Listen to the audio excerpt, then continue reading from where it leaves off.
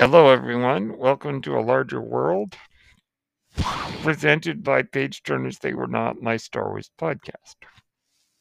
Today on the show, we're going to talk a couple of things. Firstly, we're going to just talk briefly about the release of Visions. Then we're going to talk a little bit about opinions. And then we'll talk about our main topic, which is the weapons of Return of the Jedi. Join me after the break.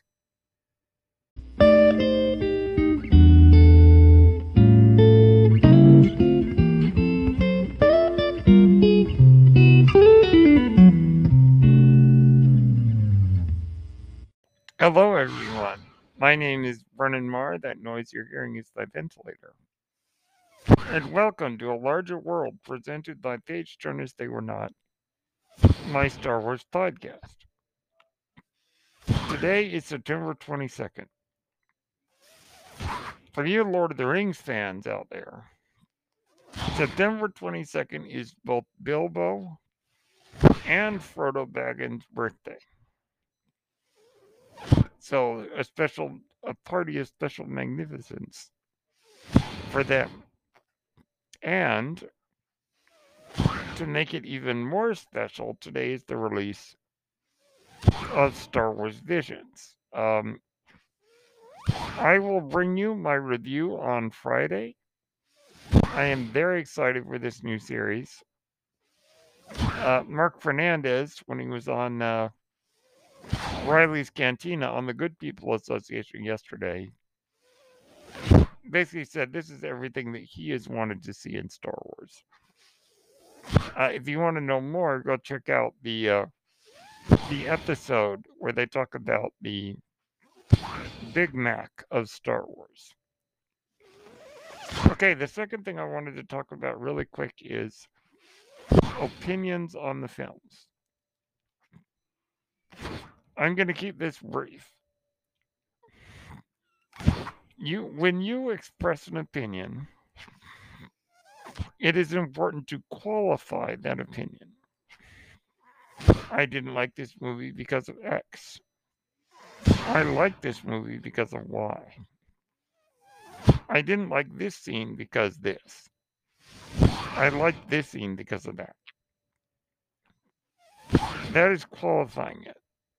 Where I believe that someone crosses the line, it's when they quantify their opinion. Movies are subjective.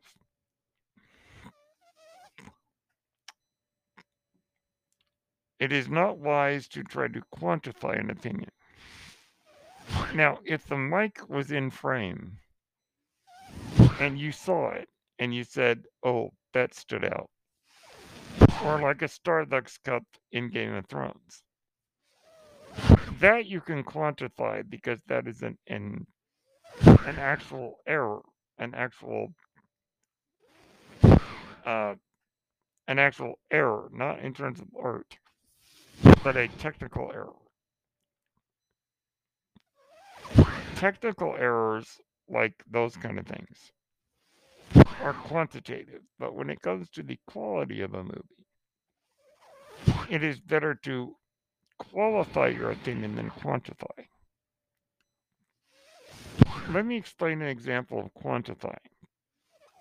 A quantified opinion would be, I didn't like The Rise of Skywalker because it was J.J. Abrams giving the finger to Rian Johnson and trying to undo it because they don't like each other. Or there was going to be this, and it would have been better if Kathleen Kennedy hadn't come in, blah, blah, blah. We can have a discussion about those things. But as far as opinions are concerned, that I think is attempting to quantify and therefore justify an opinion, when it should be a simple matter of saying, I didn't like this or I did like this. For whatever reason. I do not think it is wise to come up with tinfoil hat wearing conspiracy theories, or even take things we know and say, here is proof why it sucks. To me, that is not good. That is not good. I can't think of a better word, but opinion forming.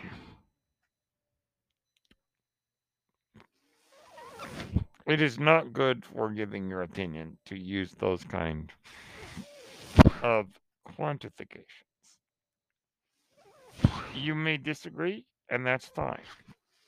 But I have laid out how I feel about it. So those are my thoughts on opinions. Okay, we're going to take a break, and when we come back, we'll talk about our main topic, the weapons of Return of the Jedi. See you in a minute.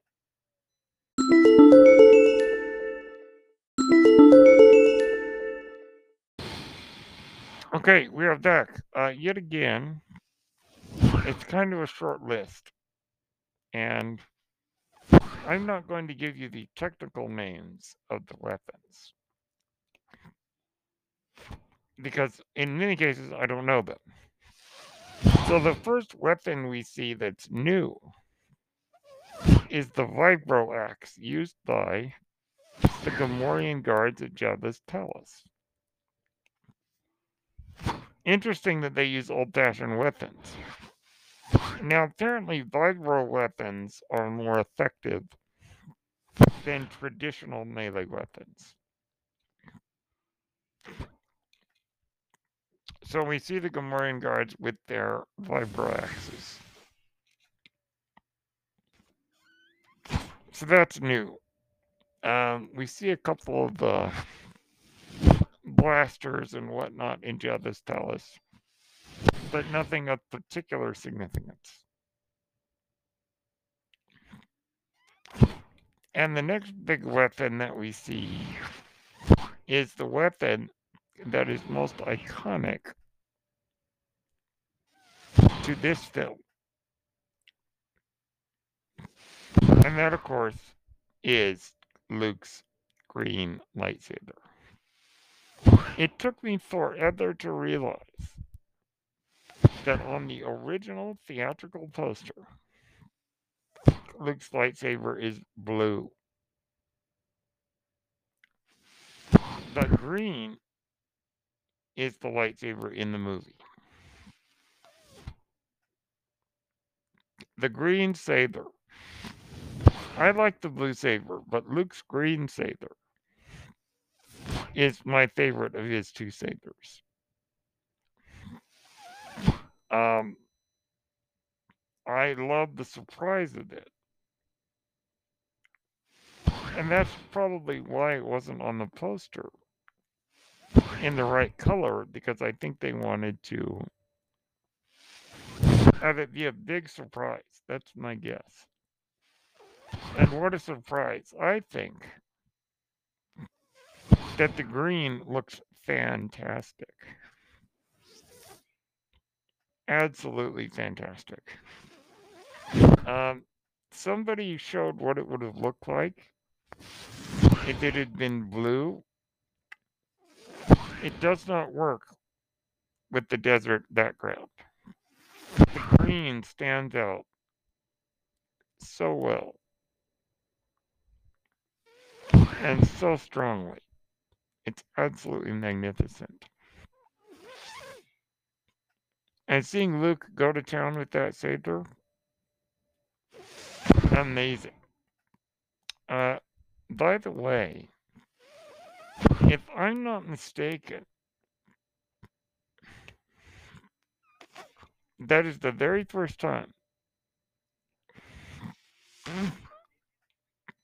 that we see a lightsaber deflect a blaster bolt, which becomes part of Star Wars.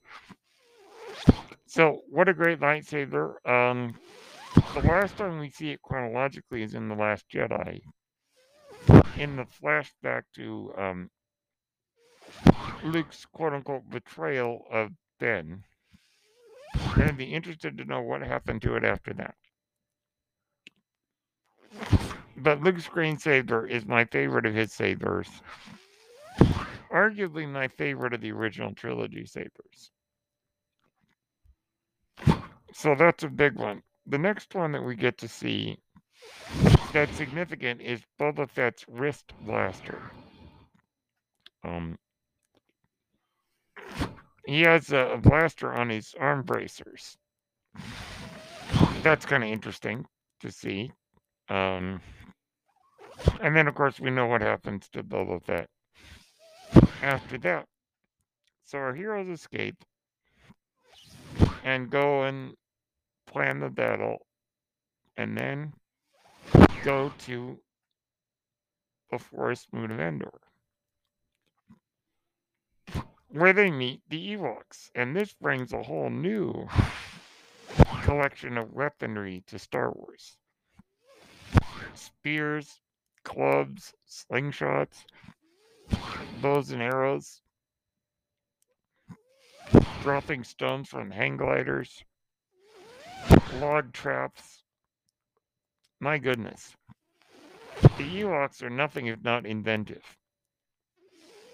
Now, the Forces of Destiny shorts reveal that all the traps the Ewoks had for the Empire were set up to stop the Gorax, which is a giant hairy ape-like creature that terrorizes the forests.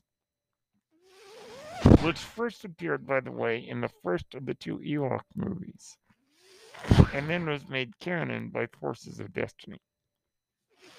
So the Ewoks, I always like to say, they look cute and cuddly and not a threat. But let's be clear, they were about to roast and eat our heroes. And they were playing the helmets of their fallen enemies like bongos. Or like drums. And also, I mean, look at the one guy who has a skull on his head.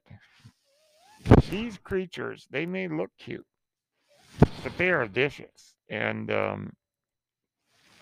there is an add-on to Star Wars Battlefront 2, which I think it's called like Ewok Attack or something like that. And you either play as an Ewok or as a Stormtrooper. And if you're a Stormtrooper, you're trying to survive the forest moon of Endor at night with the Ewoks murdering you. So the Ewoks bring, lots of interesting weapons, which prove to be very effective even against Imperial troops. Now, we could spend a whole episode talking about the logic of that, but I think that might be missing the point.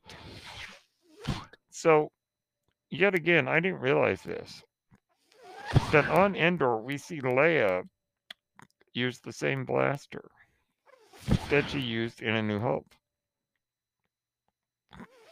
which is an Alderaanian hunting blaster, which is called Satine's Lament.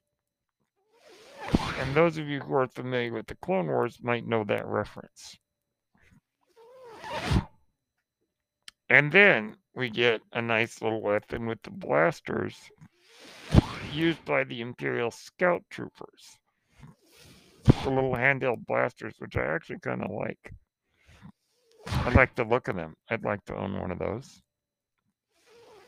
And then we come to the greatest weapon of all. At least one of the greatest weapons. This counts. It's Emperor Palpatine's Force Lightning. Another iconic image of Star Wars. And an iconic image of the Sith is Force Lightning. We later see Count Dooku use it. We also see Rey accidentally use it. But this is an iconic image of Palpatine zapping Luke with lightning. Same lightning which unfortunately ends up killing Darth Vader. Though one could argue that when Darth Vader became Anakin, he was accepting that he was going to die. Maybe his hate was the only thing keeping him alive. Yet again, we could have a whole episode about that. But the lightning of Palpatine, that becomes an iconic image. And probably one of the most iconic images of evil in the Star Wars saga. And uses it again to great effect in The Rise of Skywalker. So that brings us to the end of the weapons of Return of the Jedi. Not very many that are new and interesting. The Vibro axe, I don't know if I'd want to use it, but I'd like to own one just for decoration. I would like to own one of the Scout Trooper blaster pistols. And Luke's green lightsaber I'd like. Lightning, as cool as it is, no, because it's an evil thing. So those are my thoughts on the weapons of Return of the Jedi. Let me know what your favorites are. My name is Brennan Marr. That noise you're hearing is my ventilator. And thank you for tuning in to A Larger World, presented by Page Turners They Were Not, my Star Wars podcast. May the Force be with you.